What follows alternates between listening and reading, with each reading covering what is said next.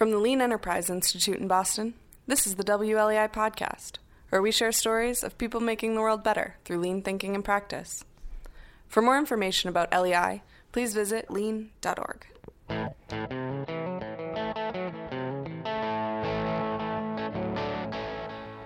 How does the emerging Industry 4.0 intersect with lean thinking? And how should smart companies adapt to this new Internet of Things? This is the question I've asked lean thinkers Jeff Leiker and Jim Morgan, whose recent book Designing the Future explores related issues in depth.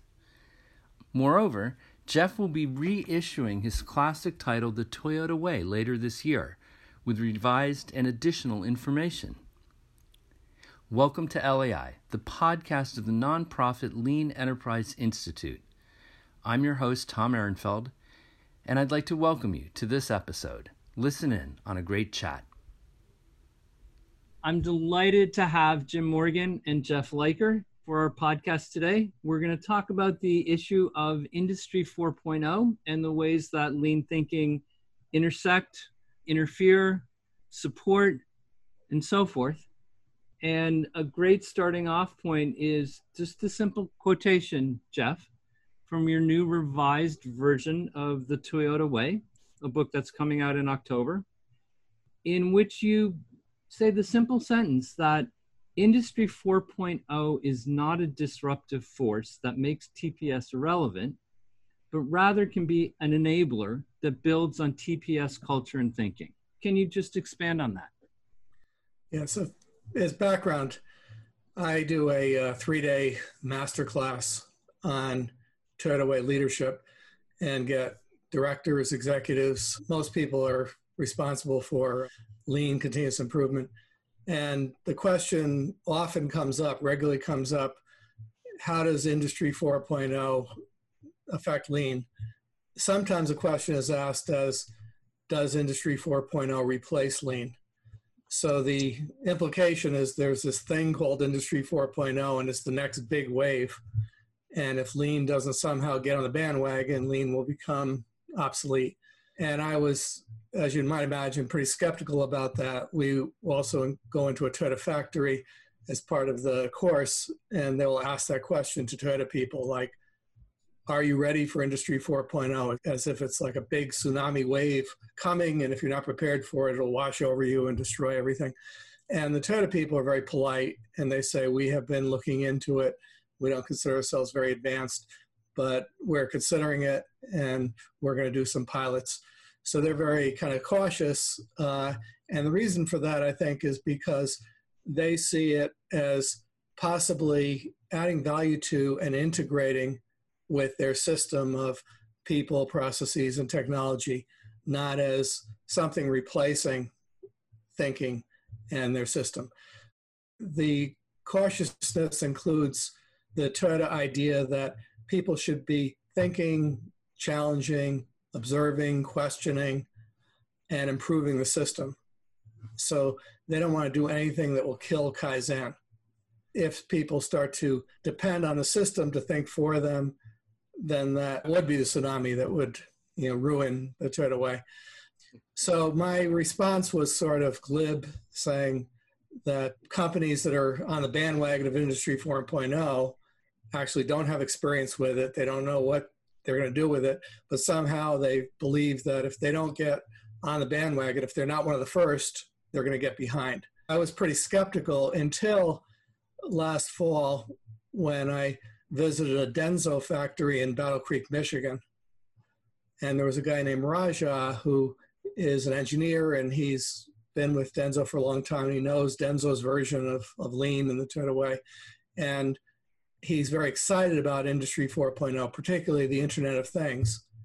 And he's been doing projects that are transformative, that are building on lean instead of replacing it. When I saw the applications that he had, it was very different from what I'd read. And he truly was integrating lean and IoT in a way that was very exciting. Can you just drill down a level, and were there specific tools or methods? One thing, he put together a small team of people, and say roughly around 8 or 9, and say 4 of them were people coming from the factory, particularly some from quality control. So they knew the processes, they knew how the factory operated, the operating system, they knew the people, and they could then put themselves in the place of the users when they created this technology. So what they were looking for were real problems where the technology can add value. One of the most obvious and one of the most, I think, prevalent today being used is in maintenance. So there are fans for this big induction oven that had to have the same temperature throughout. And these are like huge, size of 8 feet by 20 feet. And I guess they're convection ovens. But anyway, the fans are blowing the stuff around and it has to be perfectly uniform or the parts will get ruined. So if the fans break down, then the parts are ruined. And then they have to stop the machine and restart it. And it takes hours to set it up again. And they'll lose something like $50,000 worth of production. So it's a huge deal. And it happens a number of times, not every day, but maybe half dozen times in a year.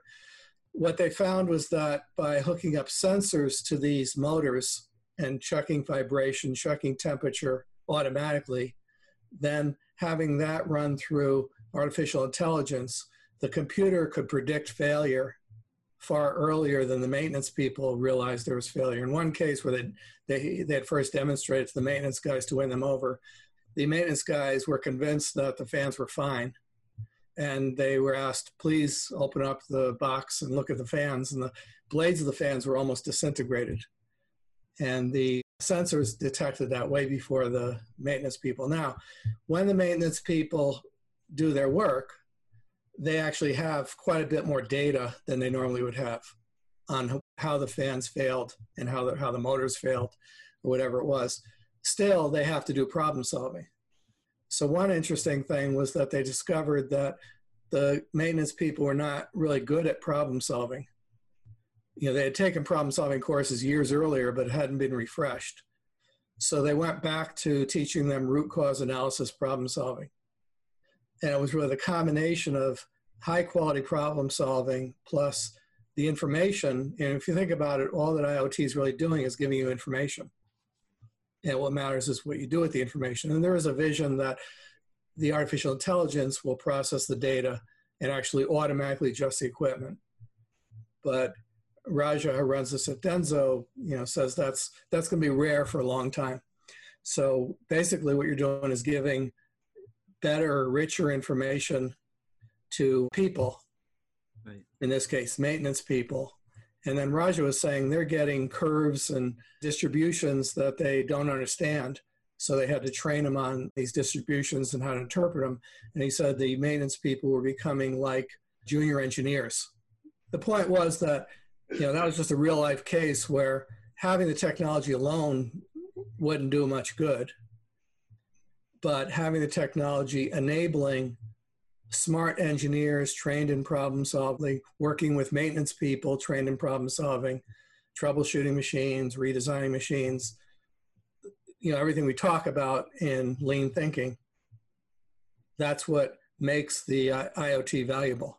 The other interesting thing is Raja had done a lot of benchmarking, and he found in the cases where he was directed, go here because they're a leader in Industry 4.0 and the Internet of Things, he would find almost no examples of the technology being used in practice.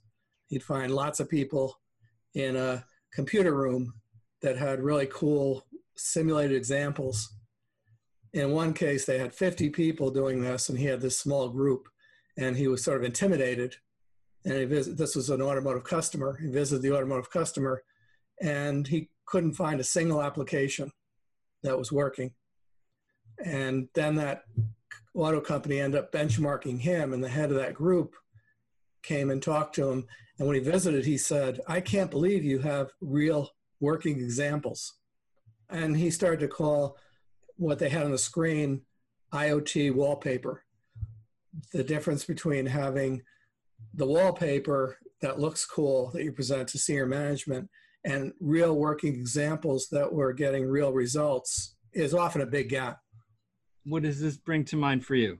Interestingly enough, one of the things that comes to mind when Jeff was describing the IoT wallpaper is some companies' application of lean. And so what I worry about, whether it's with technology or whether it's lean, is getting caught up in implementation for its own sake, right? So where the technology becomes the goal, right? We want to be current, we want to be, high tech, quote unquote, and you sort of chase that for its own sake. I think the same thing can be said about some companies' lean efforts, right? Some executive says, what we need around here is a little bit more lean, right? And so they start up a group and they start to do lean, and so they sort of chase the wrong rabbit, in my view. But clearly, just like lean, this technology has tremendous potential. The areas that I'm most familiar with, of course, are on the design and development side, where things like simulation and smart CAD, 3D printing have made huge impacts to engineers' ability to develop robust products. But it doesn't replace the responsibility of the engineer, right? And that's another worry point that I have, is when we try to offload responsibility to the technology. In other words, well, the simulation said this, or my CAD error was that, as opposed to really understanding first principles of design and taking responsibility yourself. So I think another worry point, in addition to the technology becoming the goal in and of itself, is letting the technology get in between you and the Gemba, right? Whether it's in manufacturing or whether it's in design, it's clear what the roles are and what the strategy is for implementing either lean or technology or whatever, that it's tied to a larger strategy. One thing that strikes me about Jeff's story with Raja is the way technology seems to be functioning as a form of bakayok, of error proofing, that they're using this kind of diagnostic capability to better understand the kind of trigger points that indicate the fans might be breaking down. It sounds like incorporating digital technology into fundamental proven TPS practices is not only the safest route, but the, I guess, most expansive and the place with the most potential. I mean, what would you say are the key principles? Like, I mean, Jeff, it's kind of going back to people, process, purpose, but, or Jim, like, what are the key principles of, say, LPPD that need to be front of mind when bringing in all this nifty new IoT stuff? Yes, I think generally, and Jeff and I have talked about this before, I see technology's role as enabling people and process, as opposed to vice versa. I think it's usually disruptive and doesn't bode well for companies when it's all about the technology and people need to change to meet that. But on the other hand, I think that there's clear interdependence, and this is often missed as well. So when you do implement new technologies, whether it's in development or manufacturing, I think it's important to think about larger system implications, right? What are the skill sets that will be needed going forward? Jeff's example was fantastic, right? In terms of what the maintenance guys need to enhance in terms of their skill sets. Same thing in the engineering community. If you're doing more simulation, if you're doing more 3D printing, in order to move experimentation up in the process, which is a fundamental part of LPPD, right, is experiment to learn. This can really help enable that, and to do it more quickly and obviously more cheaply. But you have to make sure that you have the right skill sets, and you have to make sure that your process sort of allows that. Yeah, this idea of enabling, another example from the Denso plant was actually to enable the operators. And one of the systems was essentially doing X-bar art process control charts. And normally you would do a process control chart. You have an upper limit and a lower limit, and you're plotting data points one by one. And then you're looking to see if there's a trend toward moving out of control. And then if there is, then you take action before it goes out of control. Okay, so you get the closed loop feedback system with the operator taking some action. And in this case, they had the process control chart being created automatically through sensors, and then the computer system through the internet. And in real time, you're watching these points be plotted. And there's actually a continuous graph being created. And we walked up to one operator, and Raja said, "Oh, look here. Just a few minutes ago, it was starting to move out of control. Then the operator took action there, and now it's in control again." So simply the speed in almost real time, it was within microseconds, of having the data being plotted for you, so you don't have to collect it, make a note on a piece of paper. And normally plants will do that occasionally because it's time consuming. So this was very efficiently giving you a picture that you could adjust in real time. Again, if the operator didn't have the skills or was not empowered to take action, then the technology would just be looking cool on the screen. But so again, it was a combination of the way Denso views operators. And it reminds me of when I was writing the Toyota Way to Lean Leadership, I interviewed Mark Hogan, who was a GM executive when NUMMI was launching, and he became the executive in residence at NUMMI, and he learned the Toyota production system there. And he said at the time, so I asked him a question: what is the single most important part of the Toyota Way that was different from General Motors? And he said, for General Motors, if you were to have a machine and a person, and you were to draw a circle around the process, at General Motors, you would draw a circle around the machine, and then the person was outside the circle tending the machine. At Toyota, you would draw a circle around the person, and the machine was outside the circle serving the person. And that image is what I saw at Denso, that the tool was enabling thinking and problem solving rather than trying to replace it. And if the company doesn't already have that, which few companies do, they don't have, it's not just a matter of telling workers they're empowered or putting them into some sort of work group, but actually developing the skills and the sense of ownership. And if they don't have that, giving them more information faster is not going to be very valuable. One interesting analogy that Jim Womack made in a piece long ago was that the characteristics of a system where it's like a finger touching a stove. You don't necessarily need everything to go back to the brain and think about that it's touching a hot stove, that there's built-in responses that immediately pull it away, that there's nerves that trigger the response at the point of touch. And it sounds like this is an element of the vibrant production system, is that you have built in the qualities of informed responsiveness at the point of action. And they're even getting in at Denso to using a lot of iPads or phones where you could get that hot stove response on your phone. You know, it buzzes, and then they were starting to get into wearables like watches.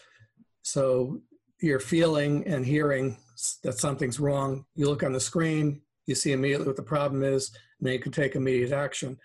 And you can't ignore it.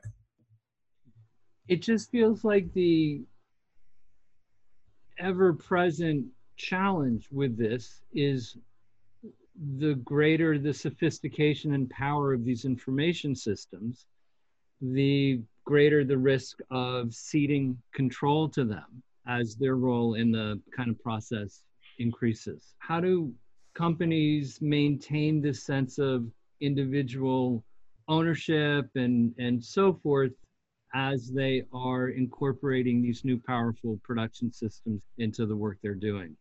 Yeah, I think the first thing is not how do they maintain the power and control of the individual, but did they ever create it to begin with? And in the traditional system, the answer is no. You haven't really done that part of lean yet.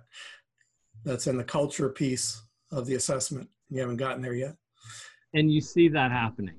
Oh, all over the place. That's more common than actually adopting the real Toyota way. I was thinking about companies that get excited about organizational learning, right, as part of their continuous improvement. And learning is so critical. Learning and knowledge reuse is so critical in product development. And right away, they want to talk about the tool or the technology that will capture their lessons and will, make it easy to display it or build it into, whatever. And typically that's not what the roadblock is. The roadblocks are much more often cultural or leadership based, and whether they truly value learning or not. I think the same thing can be true for people, whether they're really a people-centric organization that's investing in their people and developing their people. All has to come before they can make the most of these technologies. If you view the technology's main goal is to eliminate the people as fast as possible, then obviously you don't want to invest in them. And a lot of the companies are really fascinated by the idea of a lights out factory where there are no people. And that assumes the technology will somehow maintain itself. And then there's the other level, and Toyota's gotten into this pretty heavily in the last 5 years or so, which is people continuously improving, Kaizening automated equipment. They want to make the automated equipment better. And then when you have the IoT systems, including a user interface, Toyota would like to make that better. And that's being made better by the people on the floor who are using it. So they don't want to replace the people, not only support the people, but they want the people to be continuously improving the technology. And that's why they sometimes will keep more people, say, in welding, in processes that other auto companies will automate, because they want a certain number of people there on the floor scattered throughout the shop who are sensing, reacting, problem solving, and continuously improving. I'm struck by this technique method called karakuri. So I'm going to ask one of you guys to explain what that means and how Toyota uses it and how it relates to this topic we're discussing. So originally, it's best known in Japan as dolls.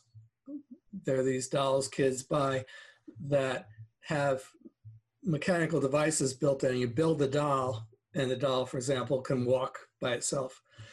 And what Toyota's been using it for is to mostly move materials without electricity, using gravity and springs and mechanical devices. There was one application where on one side of the aisle, there's a machine producing something and it goes in the bins, and then they have to get those bins across the aisle to another machine.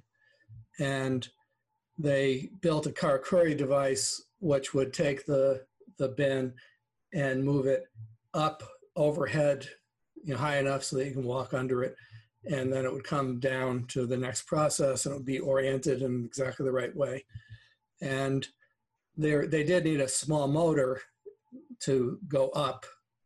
But other than that small motor, everything was done through gravity and mechanics. They have developed kits where they have all the components of karakuri, like the little motors and like the mechanical devices, the springs and the little conveyors. And they have all these parts like Legos, and then the operator can put them together and create a system, for a particular purpose. And the operators love it. There's two purposes from Toyota's point of view. One, the obvious one is that it's green without using electricity. The less obvious one is it's really a tool for people development. It ends up encouraging very creative problem solving. And when you have a constraint like that, you can't use electricity. You're forced to think more creatively and outside the box.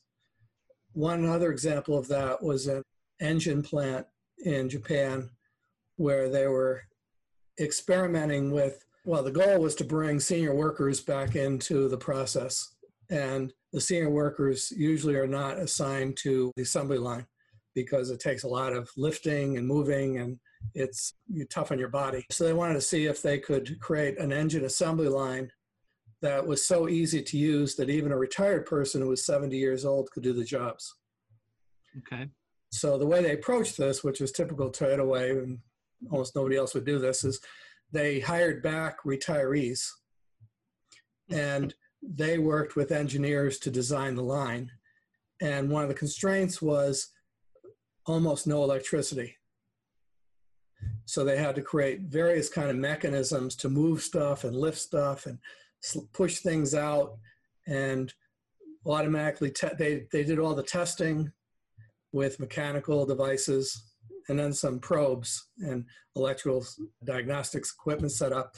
But it was mostly using all your senses, and then things would move to you and from you, and it took almost no force and effort by the people. Then when they got that operating, they would bring senior people in, and their task was to do Kaizen.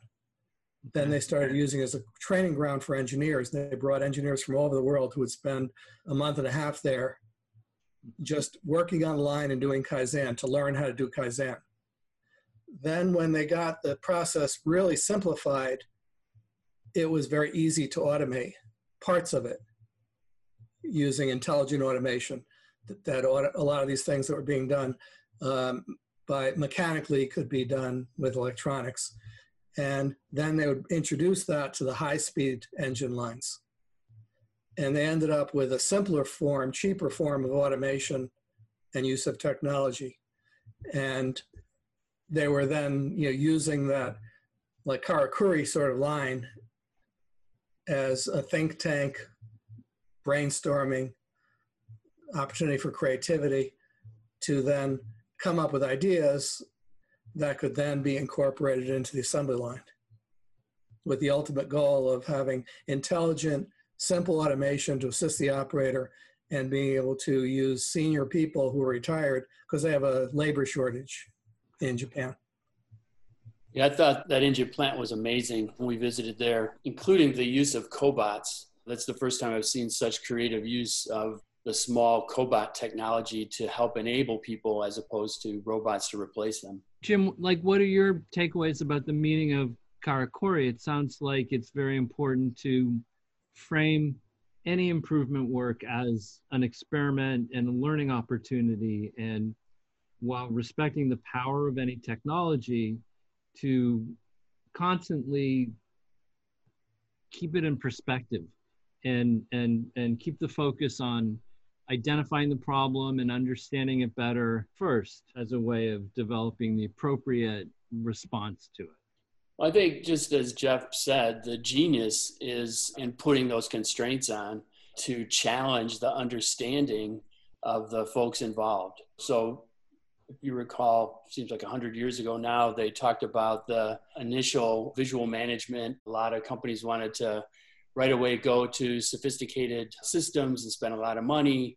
And oftentimes their Japanese or lean mentors would say, no, we're going to start with some flags, right? We're going to have a red and green flag. I mean, one of the things I love about learning from Toyota and, sort of the lean community is this genius that runs through challenging and developing people, even if it is around technologies.